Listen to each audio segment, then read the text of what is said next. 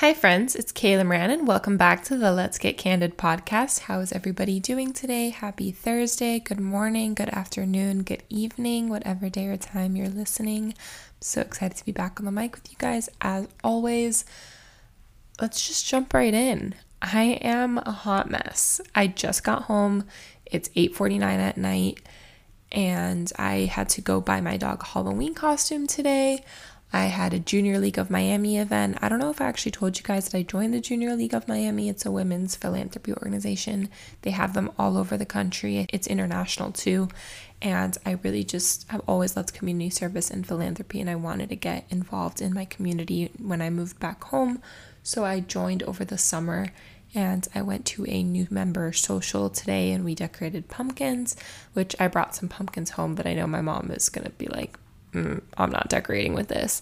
They look like a fifth grader made it. But, it's the thought that counts, okay? I brought it home to my mom. Perks of living at home, I guess. I still do arts and crafts and bring them home to my parents. Yeah, I had a really great time connecting with some of the women in the Junior League. And actually, my former boss is a new member as well. So it's cool getting to catch up with her and her career. And I've been really appreciative of having her in my network, but now also as a friend as well. Funny enough, my mom just got home and she's actually putting them as decorations, so maybe she won't throw them out this time. What else is going on? My room is a mess. My office is a mess. I'm a mess right now. I'm just a little overwhelmed. I think we talked about that in last week's intro. Still, same thing, looking for jobs. Got rejected from a couple of jobs this week. It happens. Rejection is redirection. The market is slowing down. It's just kind of what's happening right now, and that's okay. I'm still focusing on building my trademark practice and taking a course to become a trademark attorney. And, I can be a trademark attorney just now that I've passed the bar, but to really specialize in it. And I'm doing personal injury work at my day job. And, I'm running a couple of businesses on the side, one of them being this podcast. So my cleaning and organization has taken a hit, but hopefully this weekend I will be able to get my life back on track. But tomorrow is one of my best friend's birthdays, and Saturday we're going out for her birthday at night to celebrate, but actually in the morning we are taking our dogs to the mall to do like a Barks and Booze event where we get drinks and the dogs get treats and they get dressed up. So I got my dog a shark costume. And it's going to be really cute, so follow me on Instagram at Kayla Moran. It's linked below to see my dog in a costume for like 5 minutes before he yells at me to take it off him. What else is happening? What's my suck and sweet of the week? My suck of the week is that it's been raining, but it's actually really nice out. It's like 65 degrees and beautiful, so that's not a suck, but the rain part is because it's cold rain. And just that I am a little overwhelmed. I kind of had a mentee bee on Monday. I had a moment, a mental breakdown. I call them mentee bees. Feel free to steal that. And I just let myself feel it on Monday, threw myself a temper tantrum, and yelled at my mom. And then I apologized to her, which is something new that I actually took it upon myself to apologize because I realized I was being a bitch.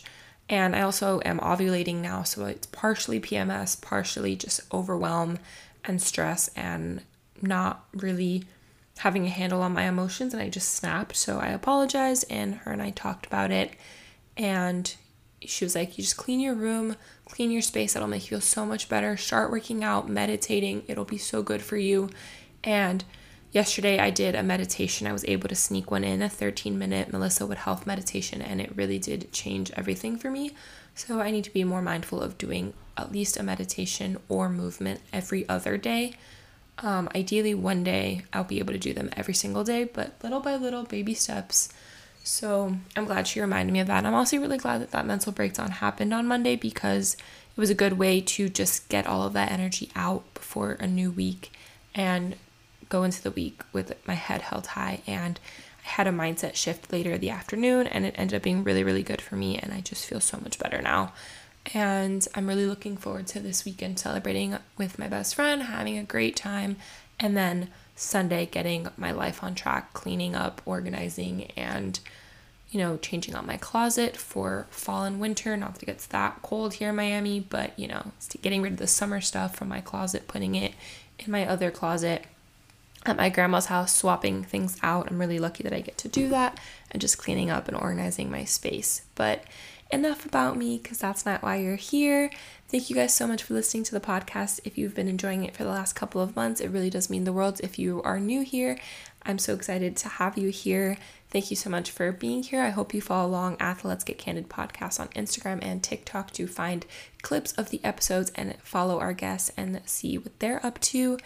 And yeah, I really, really appreciate all of my listens. It means so much. I know I say that every single week. So if you like it, please leave a rating and a review. Please subscribe, follow along to the show, share it with a friend, screenshot, tag us when you're listening so we can share it and spread the love. It's truly the best way to grow the show, and I love getting your DMs and messages and tags and reshares.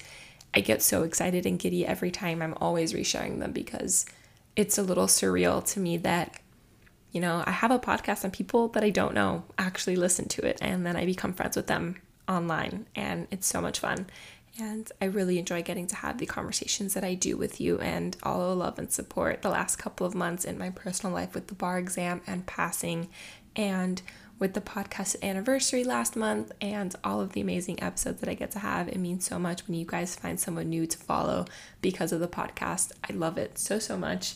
And actually, before I introduce our guest and let her take it away, I got my bar card this week, which means I am officially a card-carrying member of the Florida Bar, and I am officially an attorney. I'm on the website now. I have my bar card. I can show up to a courthouse and be like, look at me, I'm a lawyer. I actually have a hearing date set up for next month and a trial date for sometime next year. Hopefully I don't have to go to trial because we want to be able to settle the case, but your girl's going to court. It's on Zoom, thankfully. At least it's not in-person court. That would be even more intimidating, but I've never actually gone to court before as an attorney, like even as a student attorney. So it's nerve-wracking, it's exciting, and I'm going to have so many more updates for you guys in the next couple of weeks as I get deeper into my legal practice, and I can't wait to share all of the amazing things that are going on behind the scenes that I'm working on, because there's some big things coming and I can't wait to share. But like I said, enough about me.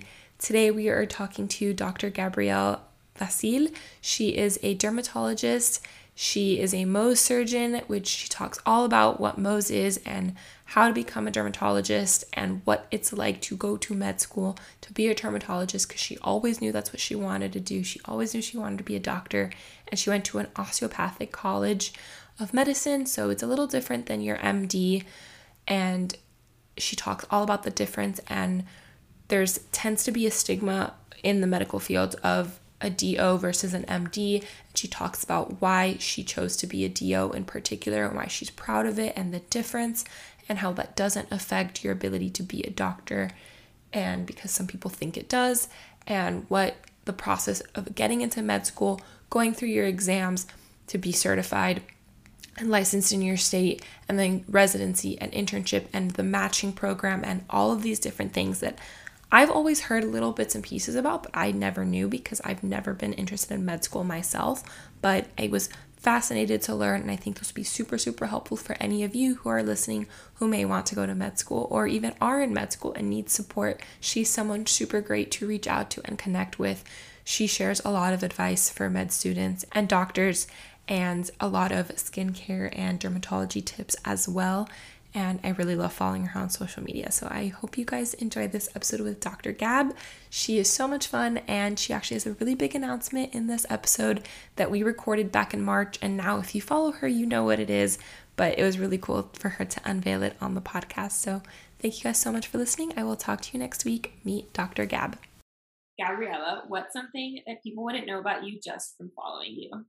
Ooh, I guess that I'm a very family-oriented person, and I love to spend time with my family and my friends. That's like the biggest way that I de-stress and I guess feel fulfilled. Yeah. And you're originally from Pennsylvania or somewhere up north, right? Yeah. So I'm from Delaware, actually, the first state. Most people don't know where it is because it's so tiny. But it's really close to Philadelphia. It's like 35 minutes from Philly. So used to going there, growing up. But yeah, it's a little bit more rural, but a really fun place to grow up. Yeah. So what brought you to Miami? Because you have really built your platform while you've been down here, or that, like, at least that's when I discovered you. I think that's where a lot of people have discovered you. So what brought you to Miami? Yeah, so I actually didn't start my Instagram until I was down here for intern year. So I went to medical school in Philly, and then I wanted to do dermatology, and I was pretty much like, I'll go anywhere in the US to be able to do derm.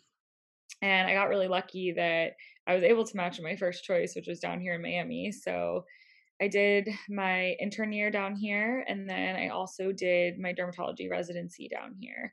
And I just finished that one, my residency in July, and I'm doing a 1 year fellowship here as well.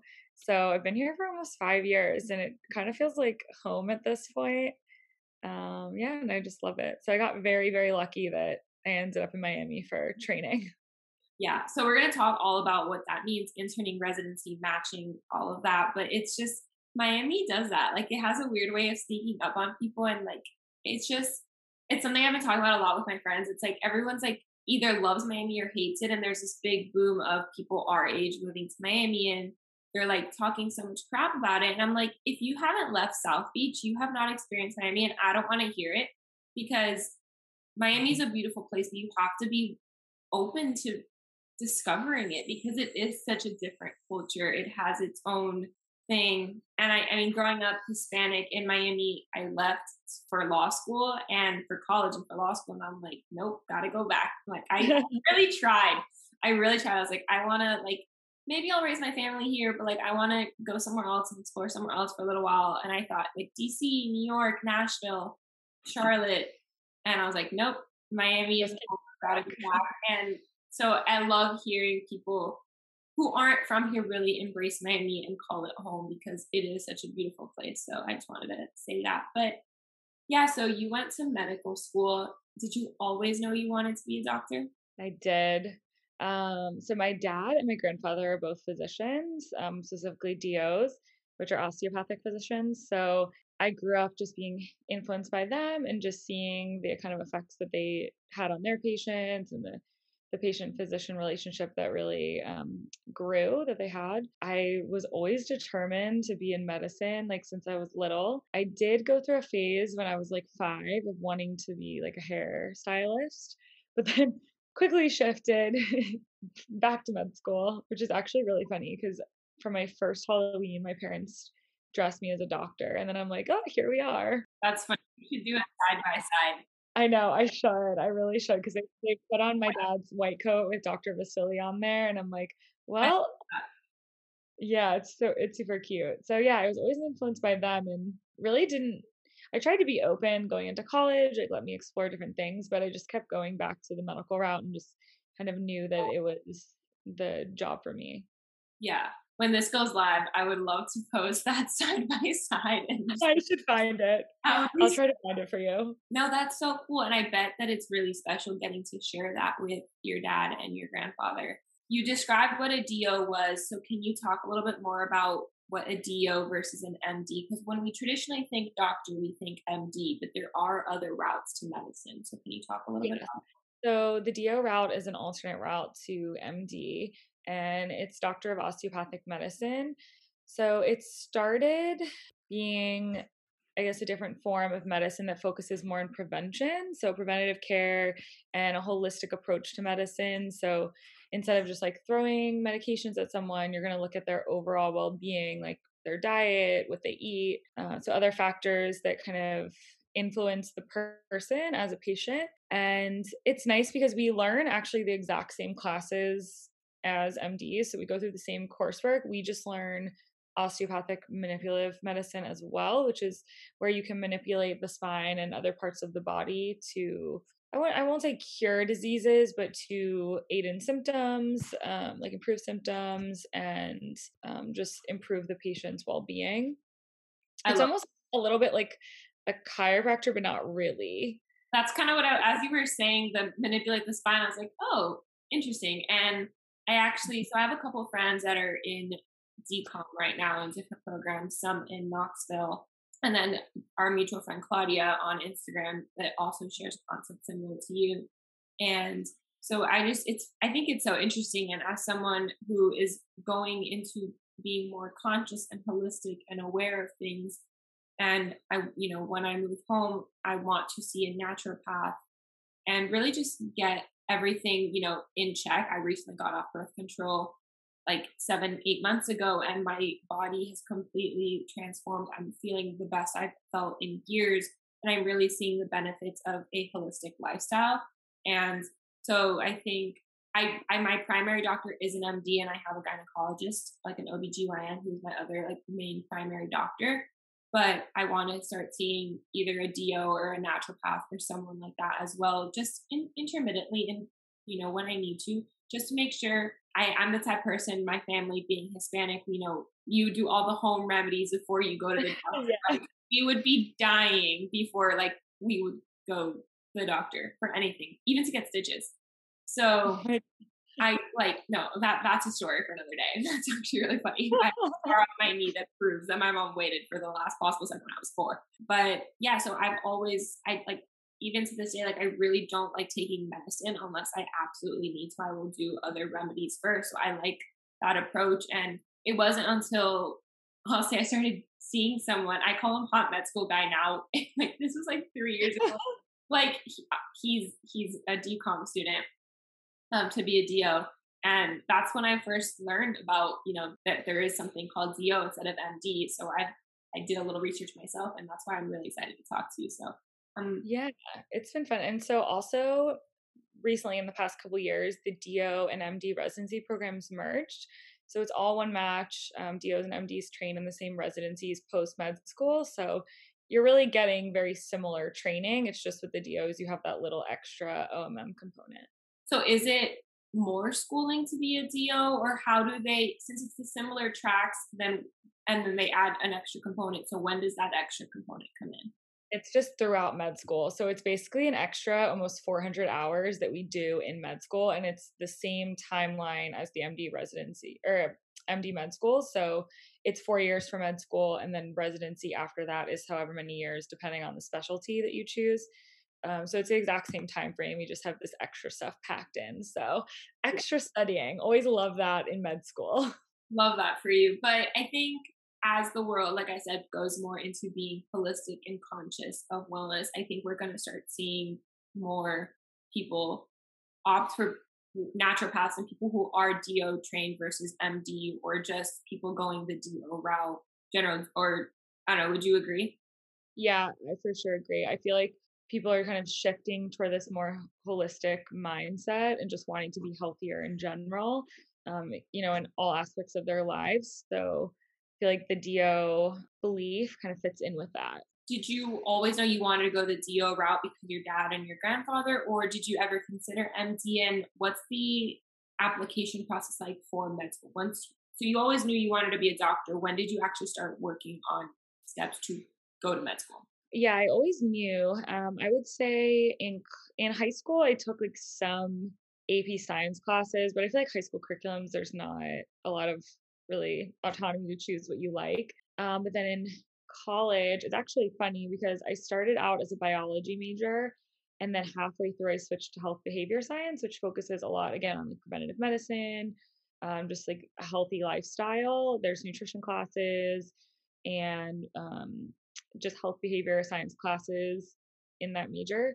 So I got to focus more on kind of what I liked in medicine. And I felt like it was a little bit more clinical than like you go to college, you're a biology major, you have to go through environmental science, like a lot of things that aren't necessarily Orgo. I remember in my yeah, school, orgo, everyone talking yeah, about like that. yeah, things that you're like, well, this actually doesn't really relate to being a doctor, but I still have to take it. So I ended up doing the health behavior science, which was great. I got to do anatomy, a lot of nutrition, like I mentioned, and then I kept the biology minor. So when you're applying to med school, you still have to fulfill prerequisites. So like you're still gonna have to do physics, general chemistry, biology, organic chemistry, unfortunately, and then among some other classes. But at least if you major in something else, you get to learn other things. So I really feel like med schools are now focusing on wanting to see a more diverse candidate pool. So I would almost encourage people to major in something that you love and then just do the science prerequisites, because they don't really want the traditional like biology major candidate anymore. I love that. And I think I can speak for law schools. I think this similar thing. You don't have to be a pre-law major anymore. There's a girl in my class who is an engineer. And actually, if you're an engineer and go to law school, you can do patent law, which is the only people who can do patent law are people with a STEM background. Or there's people who were like music majors and people who were, I don't know, random different programs. Yeah. You don't have to just, a lot of business degrees.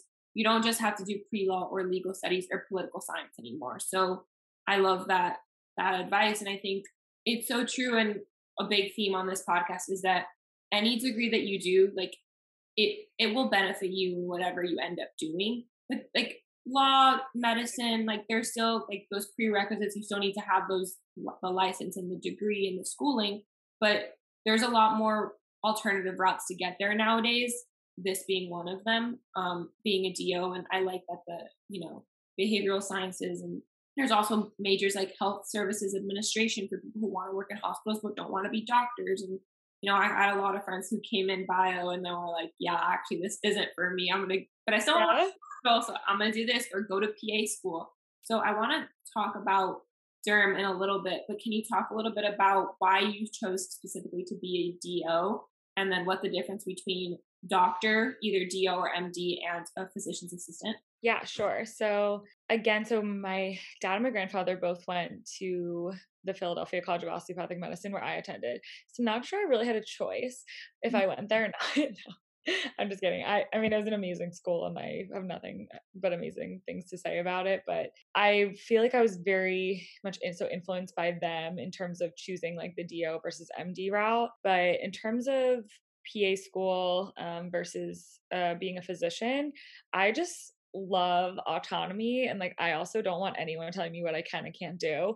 So I just always knew like I want to be my own boss. I just want to be able to practice how I want to practice. And so I was kind of dedicated to doing that longer route, which is, the physician route, because we have 4 years in med school, and then I just did 4 years of residency after med school and a year fellowship. So that's about 9 years of training post undergrad, versus PA school is 2 years and then you're done. And with PA school, you can also do any specialty you want. So like they just take a general board exam after they finish PA school, and then they can just hop around into different specialties and switch whenever they want. So when you're in med school, you have to pick one, you go through residency in that, and then you're pretty much stuck with it. Like, of course, there's some wiggle room in that in terms of like exactly what you're doing and what you focus on. But in general, like, okay, I just did dermatology residency. Like, I'm a dermatologist. I'm not going to be an anesthesiologist unless I go back and have to do a residency in that as well.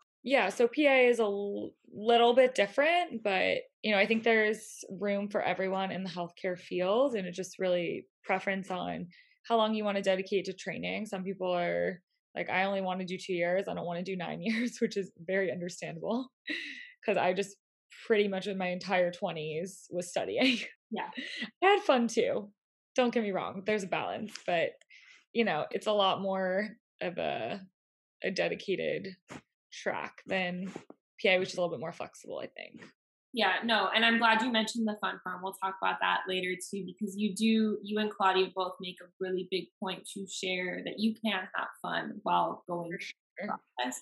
I think that's super important. And it's, again, a shift we're seeing in society where we're talking more about, you can have a career and you can study, but you can also still have fun and have a life. But I wasn't sure. I knew PA was significantly less, but I didn't actually know like the actual like number. So that's crazy. Actually, when my dermatologist is a PA. So my dermatologist growing up was a doctor. But then for my lip filler, which I did today, I go to a dermatology PA. Actually, like practical experience there.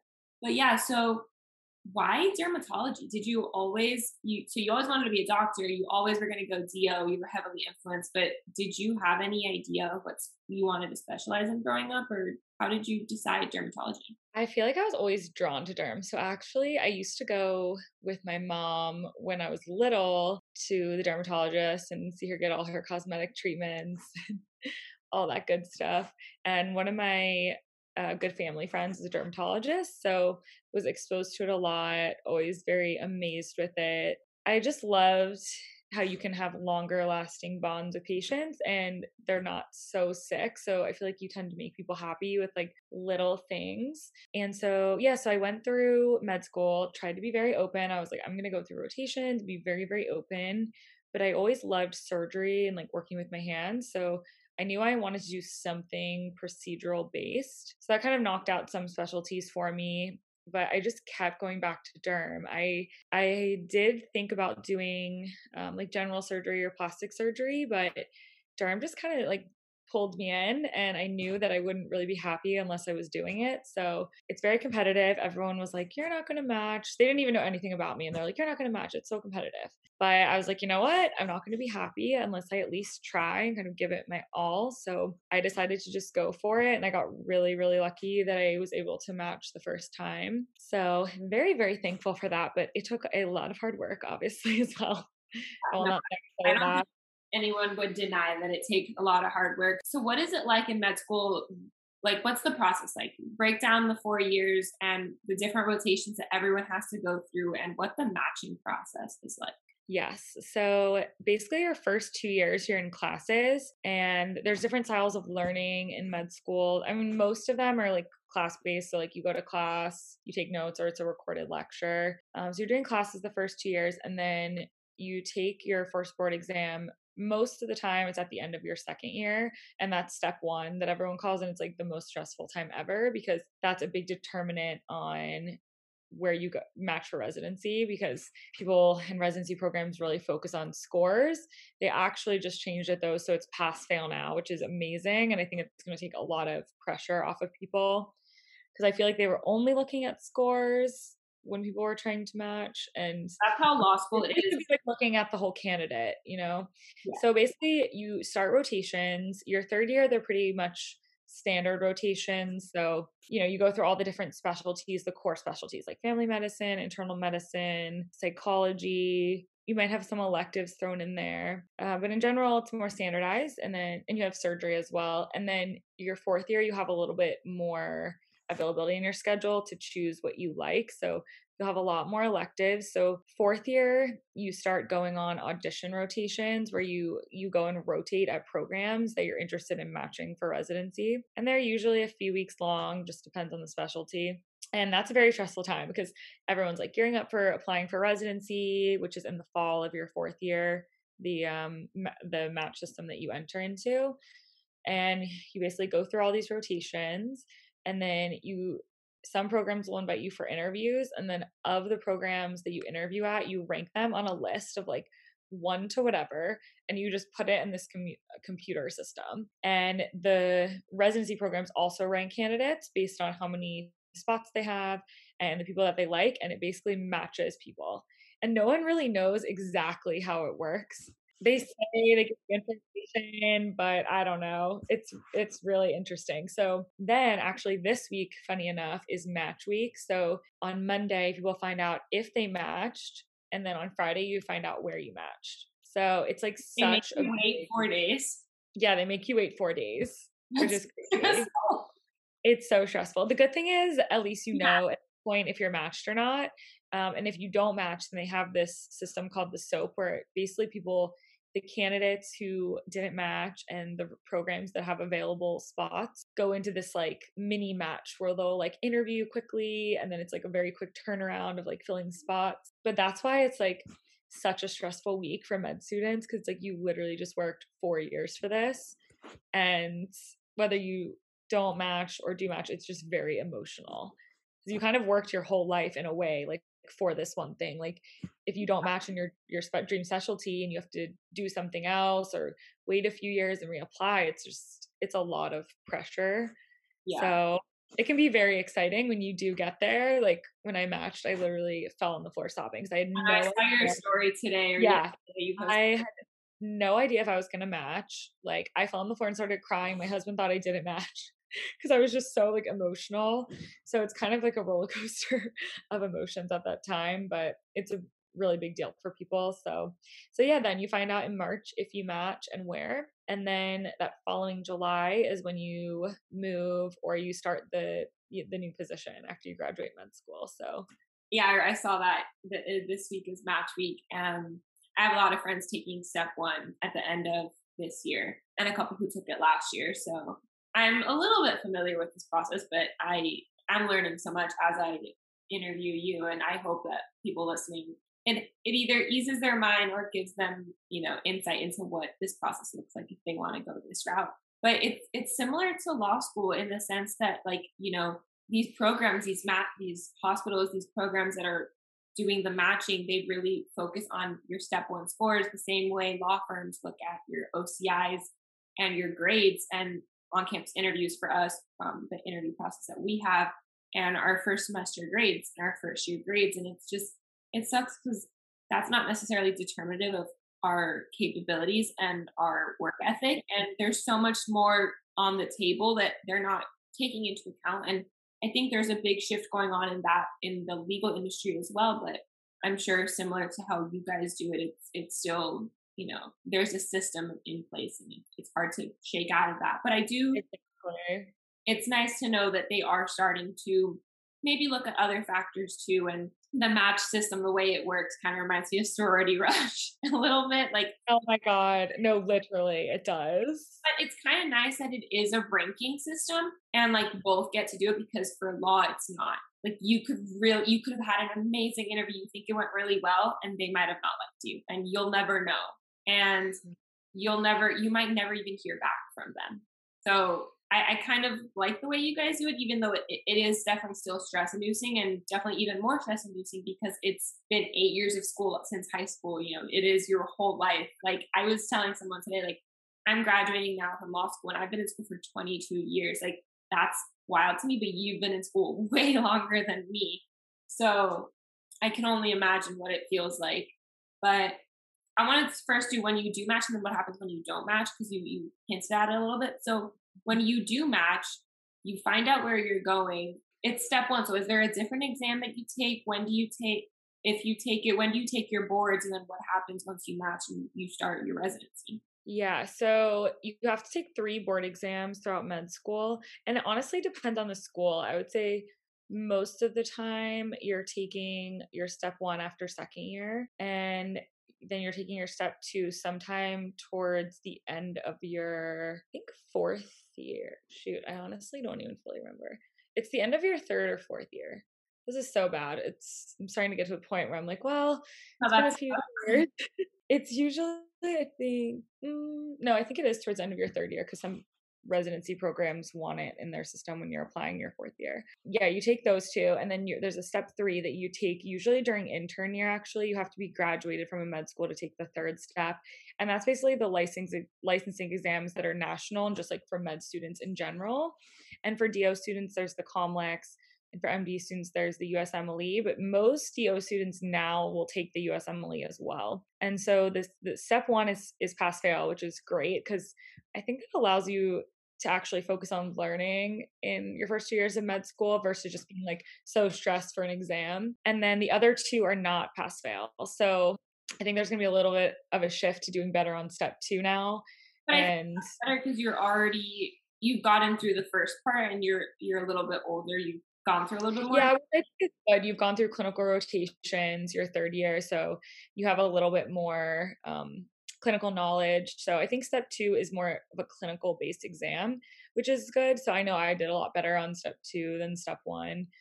And I think that's good because that's really what you're going to be doing, right? It's clinical. So because step 1 it's a lot of just like scientific facts and physiology and things that aren't always related to what you have to know. Like, actually, the bar exam, like that's literally, so your step 1 is we only have one exam, it's the bar exam. And I did a lot better in clinic than I did in my regular doctrinal classes in law school. So, we don't have a step 2, like a second exam. Mm-hmm. It's just one that is very like rule based, and you need to know the rules and you know how to apply them. But I tend to do a lot better hands-on, actually working with clients and doing something I'm interested in. So it's kind of nice to you have that second step, and that it is more practical knowledge, more clinical based. Right. You keep the residencies to work with at that point than the law firms. Just the bar exam is pass fail, but it's just one, you work, the last 3 years, you take this exam and that determines whether you get a job or not. Like it's, And you have to take it in different states, right? So for each state, you have to take it. That's really stressful. At least ours are national because we had to take, so after I finished residency, I had to take a dermatology board exam. And that was so stressful because it's really just like everything is leading up to this. Like if you pass it, you're board certified dermatologist, great. If you don't, it's just like, it's such a stressful period of time and you have to dedicate so much time to studying that I'm like, to have had to redo that would have just been so stressful, especially in fellowship and trying to work. But at least I take that and I can work anywhere in the US and I don't have to worry about no, the bar is state specific. So there's like a thing called the UBE, which like 30 something states, I think 38 states are UBE states. So that everyone except Louisiana, because they're civil law instead of common law like the rest of the US, is they take the same exam on the second day, but the first day is either UBE. So everyone who's in those 38 states takes the same first day and their scores get sent out to each state and the state determines what the cutoff is. So pass, fail based off the cutoff. And then the remaining states, including Florida, is non-UBE. So they have a Florida specific exam the first day and they determine what you're asked, what the questions are, what the essays are, and what their scoring is. And then day two, it's again, there's a cutoff, the whole country, except for Louisiana, there's a cutoff and your score gets sent to your state. And then Florida averages the both scores. And if you pass the cutoff, you pass the bar. And if you didn't, you didn't. And depending on what you score on the bar determines if you can wade into other states or not, because Florida has no reciprocity. But I will do a whole episode on a bar exam. Yeah, wow, that's a lot though. That's a very complicated process, it seems like. So, but I like that you guys have multiple layers, even though it seems more stressful because it's more exams, it's almost more chances kind of, and more layers to your training, which is why you guys go to school for so long and why I think law school is really hard, but I would argue that med school is even harder. So yeah, what happens if you don't match, and do you have to repeat med school? Do you repeat the last year? Like, what is that? No, well, it depends on, I guess, what. So in terms of passing the actual exams, you can get, I think each one you have 3 chances to take it. And if you don't pass, then I don't think you can continue, which is kind of scary. No matter how far you come along in your training. At any point, it's 3 chances at each point? Yeah, for each exam. So for each step, there's 3 chances. And then we also have little mini exams during our rotations in med school that are called shelves that are for each specialty, but they're not as stressful, which is good. And I think it kind of helps prepare you for the steps, like step 2 and step 3 that are more clinical based, because then you're kind of testing your knowledge throughout the year, which is good. And then in terms of the match system, if you don't match, then you go through this little thing called the SOAP, where there are programs so if there's programs that don't have spots or that have available spots in the match, so say they didn't rank enough people, or people just didn't want to go there's a lot of reasons, or they just have so many spots that they have openings. Usually the competitive specialties, it's very limited, the open spots in the residencies, but people will kind of talk to the program, see who has openings, and they might decide like, oh, I'm going to do a different specialty because I just want to get started in my medical training. Or, you know what, there's no available openings in dermatology, so I'm going to do an intern year, just a general intern year, or I'm going to do a research year, take a year off for research and try to reapply the following year and boost my application. So there's different avenues you can take if you don't match, but it's stressful either way. I'll talk about it in a second, but so with step 1, do you take it 3 times, and if you still don't pass, you can't go into your 3rd year, or when do the 2nd and 3rd chances for step 1 happen? The other 2 make sense. So I think you can take I think all the steps, I don't know if it has to be spaced out a certain amount of time, but basically it's usually 1 to 2 months, sometimes even 3, before you get when you take it from when you actually get your score. So then you can technically schedule it. Like, I think you work with your school. I'm sure if you fail, you work with your school and they'll tell you, okay, I think we should focus on you getting to this point in your practice exams, and then you can retake it. but it's very school dependent on whether they'll, make you take a month off and study, or whether you continue and just study as you're doing that. But yeah, each one you can take it 3 times, and it's very interesting. So if you pass, then you can't retake it. So no matter what your score is, it's not like you can study again and be like, oh, I'm going to retake it and try to get a better score. It doesn't work. You want to take it again. Well, if you want a better score, not for the pass fail one, obviously, but for, if someone's like, oh, I wish I had done better. So you really can, if you pass, then you're done with it and you're kind of on to the next one. Yeah. I mean, I get why you would want to get a better score to improve your chance of matching, but at the same time, it's like you pass, like just you want to do better for the last one, or really do well in your last year or 2 years to make sure you do still match where you want to match. But I don't think I would want it. I mean, I'm talking out of my ass here, but I don't think I would want to take it again if I passed the first time. But yeah, so you mentioned an intern year, you mentioned residency, you mentioned a research year. What is kind of the traditional route, and did you do the traditional, post med school graduation? So it depends on the specialty, really. So some specialties, the intern year is built in. So for specialties like surgery, like general surgery, OBGYN, internal medicine, family medicine, the intern year is already built in, versus other specialties where you might do an intern year somewhere else and you can do it wherever you want, but then you don't start until you're a year out from med school. So like dermatology, anesthesia, radiology, peen medicine are some of the specialties that you'll do an intern year separate from your actual residency program, and you won't really be doing dermatology or whatever specialty that is in that. It'll be like, it's almost like a glorified third year of med school in a way, where like you're going through different rotations again, like internal medicine, some have OBGYN, some are more focused on surgery or IM versus others, but you basically do one of those and then you start your residency after that. So really for me, like I did 1 year of intern year and then I did 3 years of just dermatology. Interesting. So yeah, because it's built in for you. And the length of them is different. It really depends. Like family medicine, there's 3 years and then you're done. From graduating med school, 3 years you're done, versus derm is 4. I did an extra year fellowship, which is 5. General surgery is just 5. And then if you decide to do a fellowship after that, it's longer. So some of them are much longer than others. Yeah. So because it's built in, do you apply for where you want to intern and then where you want to do your residency, or because it's built in, it's at the same place? How does that, like the location part work? Because you went to school in Philadelphia, but now you're in Miami. You came to Miami for intern and residency and now fellowship. So yeah, it's a little tricky. It's a little bit of a tricky process, but so there are some programs that are categorical, meaning the intern year is built in.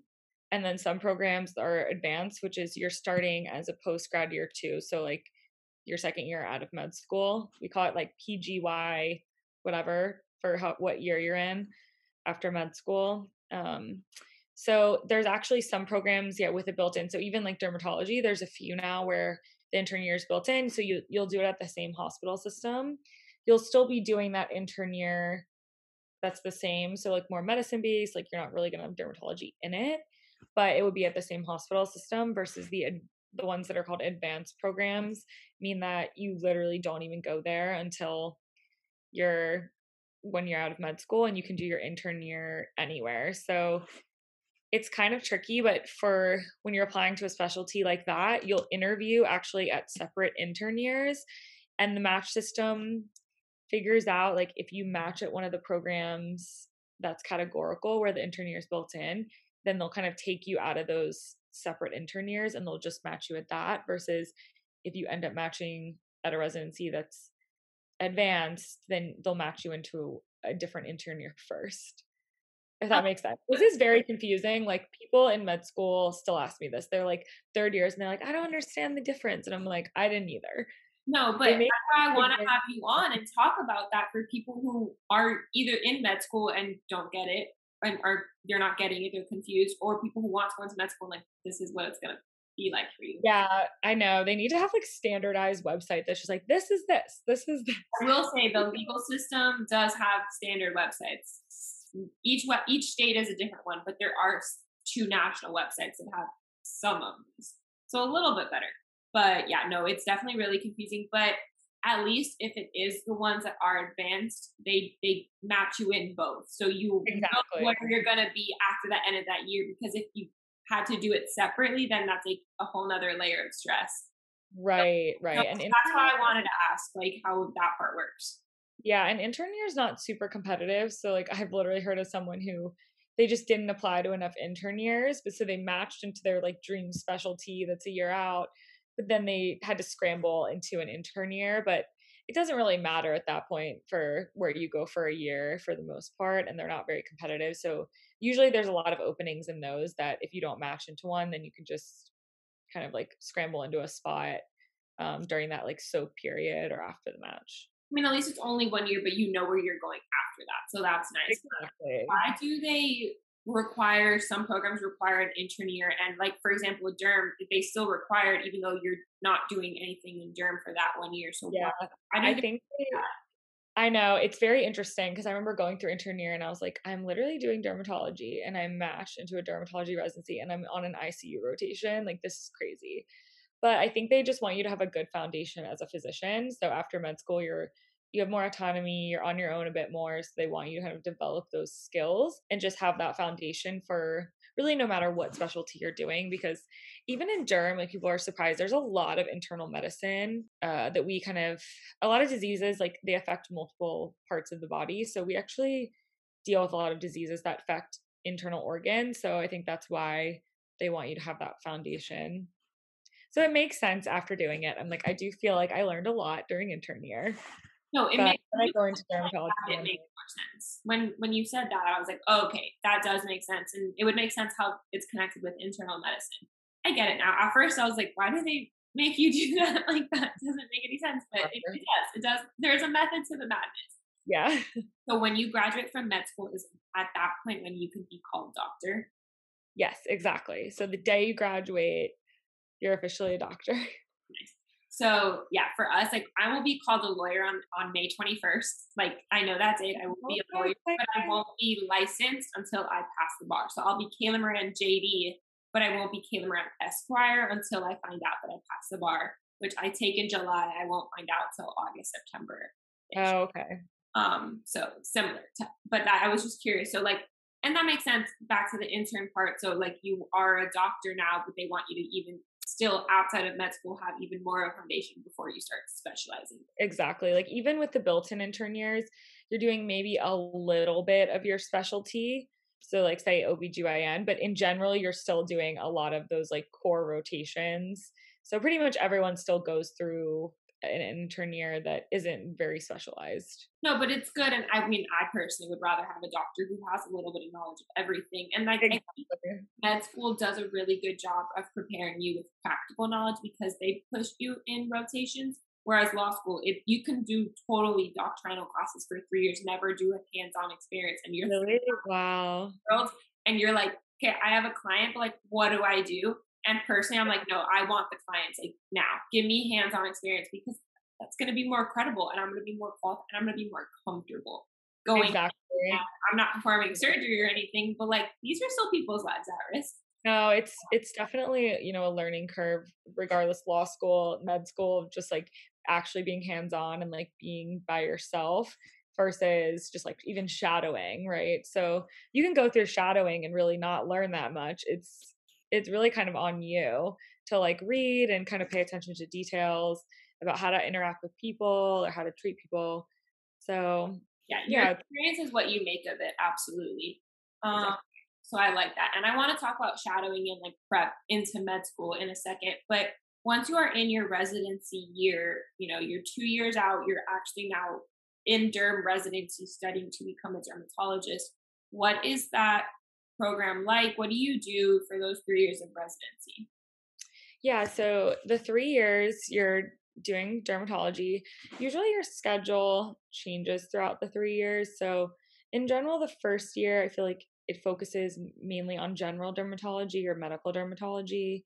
So, kind of what you would think, like learning about skin cancer and different genetic diseases and, diseases that affect the skin, like rashes. And as you go along, I think you start to incorporate more surgical skills and more cosmetics. So every program is very different though. Like my program, I was fortunate that I got a lot of exposure to cosmetics and surgery kind of early on, but some are more like purely medical based. Some don't even learn cosmetics hardly in their residency. So it's definitely program dependent, and that's based on the hospital system and what the program director, sees as best. But in general, we have to all take a board exam, and it's a national board exam. The MDs and the DOs, like we all take the same one for dermatology, and it focuses more on like clinical things. But there's a new pathway that they just created in terms of exams. So we have to take a basic exam. They call it our first year. And then during our second year, we take these core modules, which are in dermatopathology, pediatric dermatology, surgical derm, and cosmetic derm, and general derm. So it forces you to kind of learn the different aspects of dermatology and, pass an exam. And then once you pass all of those, then you're eligible to take the board exam after you graduate in your third year. So lots of exams, as always. Gotta love it. But it's good because it kind of forces you to study throughout your training. And in our program, we had 4 days of clinic a week, and then we had 1 day dedicated to didactics. So you'll have lectures by sometimes other residents or faculty, and they'll teach you, different aspects of dermatology or go over different techniques for surgery. Or we learned a lot of dermatopathology, which is like looking at the skin under the microscope and being able to identify a disease like based on that. So yeah, it really depends on the program, but it's a lot of learning. Dermatology is a very academic field. People are surprised by because they just think it's boring and it's easy, and it's actually really complicated because there's a lot of internal diseases as well. Oh, that makes a lot of sense. And I was going to ask you, and you answered my question, if it's like still in dermatology residency, it's still like lecture based, or if it's more hands on. And you answered it's both. Something you said that was cool. So other residents can give lectures as well. Yeah. So like a lot of times the third year residents, because they're more senior, they'll be, lecturing the first years and teaching them more basic things, or, hey, this is important. So like when you're reading about this, focus on this because this is what's going to be tested on an exam, for instance. Yeah, which is good. So kind of gives a good mix of learning from your peers and learning from, attendings and colleagues. And so we kind of have our exams during derms set up like that, but there's in-service exams during residency that most other specialties have to take, and it's basically an exam that I don't think it's pass fail, but it gives you a percentile rank based on everyone else in the nation who took the exam. So say you're in orthopedic residency, you'll take an exam every year. Everyone, no matter what your year in residency is, you take it. And they hope that you would obviously improve your percentile as you gain more knowledge, throughout residency. But those kind of help you to see where you are at in your training and maybe what you need to focus on. Interesting. Like you said, it's a lot of exams, but I think it's nice that you guys have a lot of both, practical knowledge, hands-on knowledge, and also like you're very well trained and well informed in these whatever's going on in the body and, infectious diseases, etc.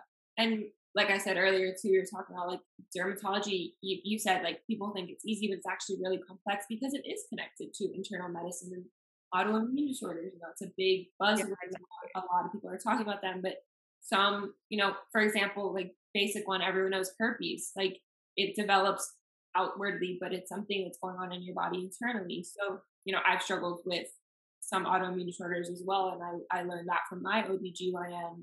And so I'm very grateful that he has even though he's an MD, he has a very holistic approach to medicine. I think, again, being Hispanic plays a big role in it. Both of my doctors that are MDs have a very holistic approach, which I really appreciate. And so once you are in residency, you are a third year. So actually, I don't know, it would be your second or third year, but once you're in residency, you're taking these exams. you could be done at that point and just go into practice. You chose to do a fellowship year. So at what point did you decide I wanted to do a fellowship? How did you decide? How did you apply for that? And at what point was that? Yeah, so I actually always knew I wanted to do a fellowship. I just love surgery, so I was able to focus more on procedural dermatology by doing the fellowship, and kind of specializing it and just like learning a little bit more than what we do in residency. I mean, you can technically graduate after your third year, you're a dermatologist, and you can really do like any of the surgical procedures. Like you can go and do Mohs surgery, which is what my fellowship focuses on. Like you can go and do that without a fellowship, but I think there's an added layer of, confidence in your physician when they're trained Absolutely. an extra year and they subspecialize. So I think there's, um, I feel like I am very, very glad that I did the fellowship because I've learned so much this year to the point where I couldn't imagine like not having done it and just like doing those procedures like by myself without that extra experience. So in terms of applying for it, it's almost like a mini residency match. Unfortunately, it's Mhm. quite stressful, and Mohs surgery is a very competitive fellowship. So you can, well, for me, I applied during COVID, so there wasn't any rotations. And it was all virtual interviews, but I think it would be similar once things open up that you can go rotate for a day or two at a program that you're applying to. And then, also interview with them and you rank. It's through the San Francisco match, it's called, where you same thing, programs rank you, you rank programs, and then there's a mini match day in December. So it's a much smaller scale than, residency match, but a similar process, just as stressful, I would say. But the good thing is, like, okay, I'm going to be at least a dermatologist at this point, so I can't be that upset if I don't match. Yeah. But yeah, fellowships are good for further subspecializing like within a field. Yeah, that makes total sense. And I agree. I think they would have more confidence knowing that you have that extra credential. And I know you know, and I know you're probably not going to share with me, and that's totally fine. But what happens next? What's next for you once you finish this fellowship out? And, what are avenues? So, can you explain a little bit about what your fellowship is, Mohs? Is that how you pronounce it? Mohs? Yeah, Um, Mohs, yeah. what that is and what you can do with that subspecialty, and if you want to share what you're going to be doing. So Mohs micrographic surgery is a skin saving technique to take off skin cancer. So when you take off skin cancer, there's certain guidelines that dictate the amount of skin that you take when you're removing it. So there's a certain amount of normal skin that you have to take around the skin cancer to make sure that it's removed. Because a lot of times there's like little microscopic cells that you don't see clinically. So you basically take these standardized margins around what you clinically see and you cut it out and then you send it to a pathologist and they'll read it under the microscope to make sure that there's no cancer remaining. But for areas like the face or delicate areas where you want to save tissue and you don't want to have to take that full margin, we do Mohs surgery. So we cut around what we clinically see as skin cancer, and then we look at it under the microscope like that day, like within 30 minutes. So we have a tech in our office, and they'll process the slides, put it on a microscopic slide for us, and then we'll look at it under the microscope and we can see, oh, okay, well, there's a little bit of skin cancer remaining, but it's only in this one quadrant. So we kind of label it like a clock. So like 12, 9, 6, and 3. And we can see, okay, at the 3 o'clock, there's a little bit. So we're just going to take a little bit off of that edge and you don't have to go around the whole thing and take more tissue. So it's a way to take less tissue, but still remove the skin cancer. And it actually has a higher cure rate. It's about 99% compared to just that traditional excision that I had mentioned before. And we also do a lot of reconstruction. So almost like what you think of a plastic surgeon, we're kind of moving skin and doing flaps and closing people up. So we can reconstruct them and they look as normal as possible after I having love seeing your stories and sharing, like, I share what you do. It's a little graphic sometimes, but it's also really know. I actually just had Instagram like flag me they for kept for flagging one. me today because of my lip filler, because I guess the blood, and I was like, dude, no, like it's not. Yeah, like come on. I know it's so weird because I'll post a lot of them and they flagged this just one and like reported me as like posting something bad. So now I'm on like Yeah, no, the warning, but it's so cool the surgeries you can do cosmetically and also you and I talked about this in DMs the other day, like that you guys, because you have a more trained surgical eye for skin cancer and reconstruction versus a traditional plastic surgeon or cosmetic physician, that you guys, it's like even more microscopic, like you can barely tell, like for example blepharoplasties, which is upper eyelid surgery. It's something I've looked into and things like that, so it's really cool. So yeah, what can you do once you specialize in Mohs? Where can you go with this? Private practice, hospital, and what are you doing? Oh, yes. So you can actually do any of the above that you just mentioned. So it's really person dependent. So you can go work in a private practice and kind of do your thing. You can open your own practice, or there are physicians that will want to work in academia. So in an academic setting, you tend to see less patients, a little bit more regulated. There's a lot of teaching. So there might be residents or other people training there that you will teach as well. So you can kind of go the route that you want to go. And people in academia tend to do a lot of research because they have requirements and things like that. Whereas some people are like, I just want to do private practice. I don't want to have to worry about any of that and just kind of focus on my patients, and that's it. I am actually moving to Charleston, South Carolina, which I'm very excited. We're building a house and I'm going to be opening my own practice there.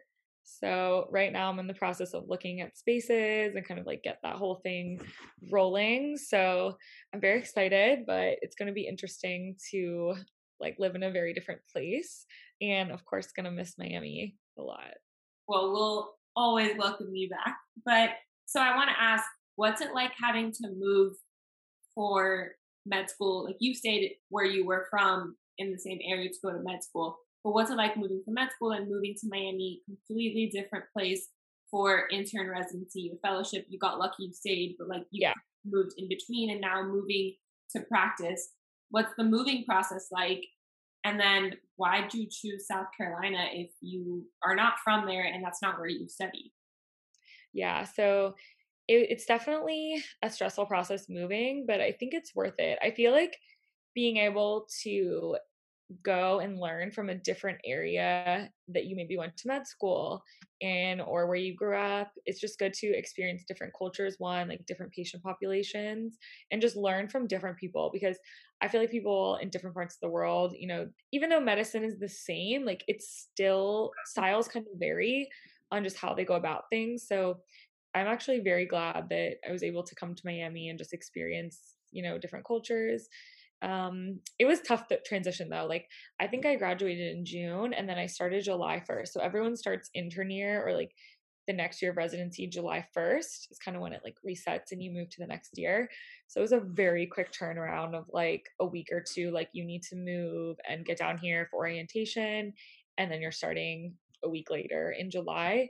And then in terms of South Carolina, we actually just kind of fell in love with it by going there. We have good friends there, so we visited them a lot. And since I am from the Northeast, we figured that it was a little bit closer to home. So, we'd be able to drive a little bit more easily if we wanted to go home. And I do miss the seasons a little bit. So it'll be more mild winters, but it's on the coast, still by the beach. Charleston has amazing food. I feel like everyone who goes just loves it. So we were kind of drawn there, and we were like, listen, we don't know if this is 100% the right decision because we've never lived there, which is very scary, but it's kind of pulling us there right now. So we're going to kind of take that leap of faith, and then, nothing is permanent. So we'll see, but I'm very excited to go there. I think it'll be a little more chill. I've never been, but I'm dying to go. It looks incredible. Definitely will Go visit visit. you.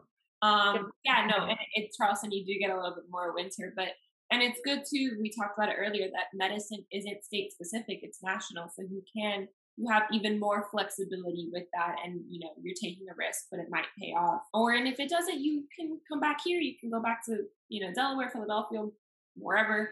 Exactly. It is universal, and you already have that degree, and you can take it with you anywhere. I want to talk a little bit. There's so much more we can talk about, but I want to talk about you sharing all of this on social media. So you've been really open on social media with your experience and helping others do this as well. And you're, you're not a coach in the sense that you charge people for it, but like you help coach people through getting into med school, what the process is like, giving them advice, encouraging them, sharing, study tips and things that you did to help, maintain balance, maintain your, self-care, your mental health. And just, I think overall, just encouraging people that, you chose med school for a reason and, you love it. Like, it's going to be hard, but it'll be worth it. So when did you kind of start sharing it on social media and why? Yeah, so I started my intern year actually. I didn't necessarily do it on purpose, but I was posting a lot in the hospital because in intern year I pretty much lived there because your hours are just crazy. And I started posting random things and people were like, you should make your profile public and just start sharing things because I feel like people will really be drawn to it.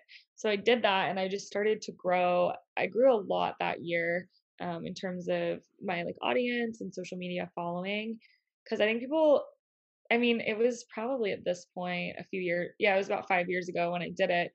And I wasn't posting like crazy amounts or anything like that, but I just wanted to be that voice of encouragement for people and just be relatable because I feel like at that point there wasn't a lot of like medical profiles of people actually sharing their experiences. And I just knew how stressful the process was. And especially like in medicine, there's not a lot of like standardized information out there. So like when I was applying for dermatology, no one could tell me like these are the programs you should apply to. Like I knew nothing about even like what year I was supposed to apply. Like because back then when I was applying dermatology, you didn't actually apply until your intern year. So it was very different than any other specialty. And I had a lot of trouble like getting information and just talking to people that could help me. Like my advisors half the time like didn't even know. So I was like, I want to be able to help people so they don't feel as stressed going through this process. And, everyone's like dermatology is so competitive or there's other specialties like that as well. And everyone makes it seem so daunting and impossible. Like, don't even bother applying. And I was like, no, like, I want to share my experience. And I didn't have the best step one score, but I decided that derm was my passion. So, I was going to improve on my other exams and kind of boost my application in other ways to make it possible to do my dream specialty. And I want to share that with people and be transparent because I love there's that you did. negativity out there. No, I love that you did. And I agree with you. I think the reason you took off so the way that you did when you started it 4 or 5 years ago was because there wasn't enough people talking about it, if any. And I think a common theme for a lot of people who do talk about whether it's starting a business or law school, med school, PA, other programs that are people that are a professional degree or doing something and also sharing the building process online. The reason they are so successful and the people that have become so successful is because they started when no one else was and they encouraged other people, one, to share the process, to give access, to give relatability, but also to show that I think it goes also to like that balance and like there's more to you than just, being a med student or a law student or a resident or a dermatologist or whatever. Like it's Exactly. having other interests and hobbies and just making it overall just more accessible and relatable. And I've never been interested in medicine, but I enjoy following you because there's a camaraderie between what I do and what you do. And it's fascinating seeing because again, you're getting an insight into the people that are going to treat you and seeing what they learned. And it's like another behind the scenes layer. And it's also just entertaining and really freaking cool because there's so much that you guys know and do. It's like, I'm not going to say I'm the smartest person in the world. I'm very far from it, but like, holy shit, you guys know way, way more than we do. It's just different. If you ask me like anything about law, I would be so clueless. So in medicine, I can't even like today. My derm PA was doing my lips, and she's like, "You don't even flinch anymore. Like you've gotten so much better at this." And I'm like, I hate needles. Like and she's like, "Are you remembering to be?" I'm like, "I'm breathing. I'm good. I'm good. Just we're having a conversation, and that's from the conversation because I don't like this, but I'm trying really hard to breathe." So I give you guys props for all the things you have to know, and then also focusing on like the technical things of it and like surgery and all of that. So it's fascinating, and I love that you share it online. And it's also it's a testament to if you do it because you love it and you genuinely want to share and you're enjoying sharing it, and the purpose behind it is to help people and encourage people, it's going to take you a lot further, which is really cool. And what's your favorite part about sharing the process on social media? Why do you still do it even now? I think just being able to connect with other people and just I met so many amazing friends through social media. One, like you think it's like kind of superficial, but it really isn't. Like Claudia, I met through social media and now we're like best friends. So it's really funny. But I think that aspect of it and just being able to make someone else less stressed when they're going through this daunting process is the main reason I do it. I mean, at this point too, I basically post what I like. Like, there's times I'm like, oh, I should post this or this, but I'm like, you know what? I'm just gonna post what I like, regardless of like how many likes or how well I think it's gonna do, because I just want to be like genuine and myself and just have fun with it. Because it can also, like it can be stressful when there's like deadlines or certain things that you think people want to see from you and what the algorithm wants, which is like No, crazy. I think it's so important that what you said, to focus on the stuff that you like posting, because again, your audience is going to know like, oh, she really loves talking about this. And so yeah, as much as I would love to grow and be able to do what you do for my community, I do get to do it on a smaller scale. I would love to do it on an even bigger scale. I'm okay with not having the numbers that I would like to have, because I'm not making content just for numbers. I'm doing it because I'm showing you the real behind the scenes of what a day in my life is like, and how all of this that is really happening in real time. And I want you to see the ups, the downs, the goods, the bads, all of that. So I love that. And you get to work with Figs, which is a really cool brand. I know they're one of your favorite brands to work with. How did that come about? How did brand partnerships come about? And someone who's in like the med school education skincare fields, how do they start working with brands that aren't just like the skincare brands, but also like brands like Fave? Yeah, because I also share a lot about lifestyle too. So Figs actually reached out to me when I was in I think intern year, the beginning of my first year of residency, I believe. And so I kind of joined on with them and have had so much fun kind of meeting people and being a part of that community. And in terms of other brands, a lot of times people reach out to me. I honestly have been so busy just like going through training that I don't tend to reach out to brands necessarily. I usually have people reach out to me, and there's a lot of, especially in skincare, you have to be very careful. So I really only work with brands that I know have like clinical studies behind them and research behind them, and that are reputable brands and the products that I actually have tried and liked. Because I don't want to share something that, one, I don't use, or like it's not genuine, or I don't think it's a good product. So I'm pretty selective at this point in like who I work with. But it's good meeting new brands and trying out new products all the time. Like this skin shelf in my room that my friends are like, "Wow, this looks like a store. You have so many things." And I'm like, "I know." I try to share with people, but it's fun trying new products. I love following. So a lot of the people that I follow now for skincare and beauty tips are people like you who have the technical background as well. I'm not gonna just follow any skinfluencer. Like if they're my friends, yes, but I tend to, by Derm PA, you, Amy, Claudia, like people who are talking about this and have like the actual knowledge and skills, because you have done the research for us that I don't have time to do. So I'm gonna trust you because that's your day job. So I love that. And yeah, you have to be so careful, especially with something like skin. And again, going back to what we were talking about at the beginning, we're being a lot more conscious of, our bodies, holistic wellness, what we put in our bodies, what we're eating, what we're drinking. We want to be careful with the cosmetics and things that we do as well.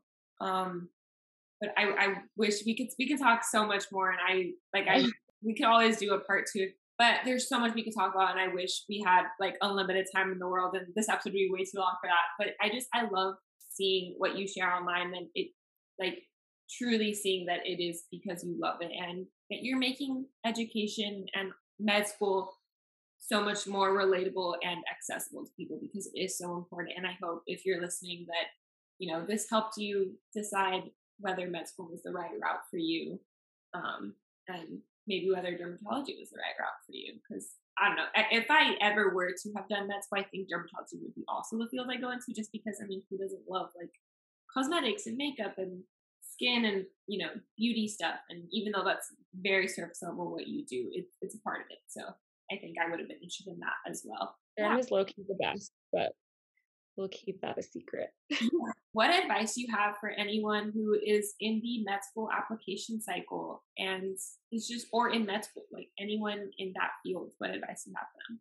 I think you just have to kind of dig inside of you and, you know, make sure that this is your passion, because it's a long road.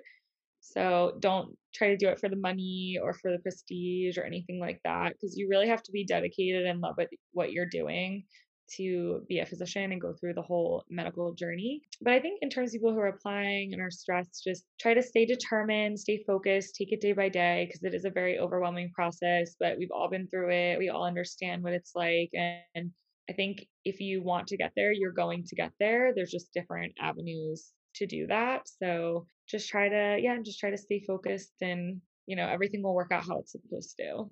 Yeah, I'm a firm believer in that. And I know your DMs are always open for people who have any questions or Yeah, want. for sure. Anyone can reach out. Yeah, so where can everyone find you? So my Instagram is Gab Vasile, and it's GABVASILE. And then I'm on TikTok as well. My TikTok is kind of struggling. I don't really go on it that much, but it's the same handle as well. And then I also have a blog that's linked on my Instagram, but it's destinationdermblog.com. And I have some more detailed things on there about applying to derm, why I chose to be a DO, and other various topics. So you guys can check that out. Perfect. I'll link everything in the show notes. But thank you so much for coming on. Thank you. It was nice chatting with you today.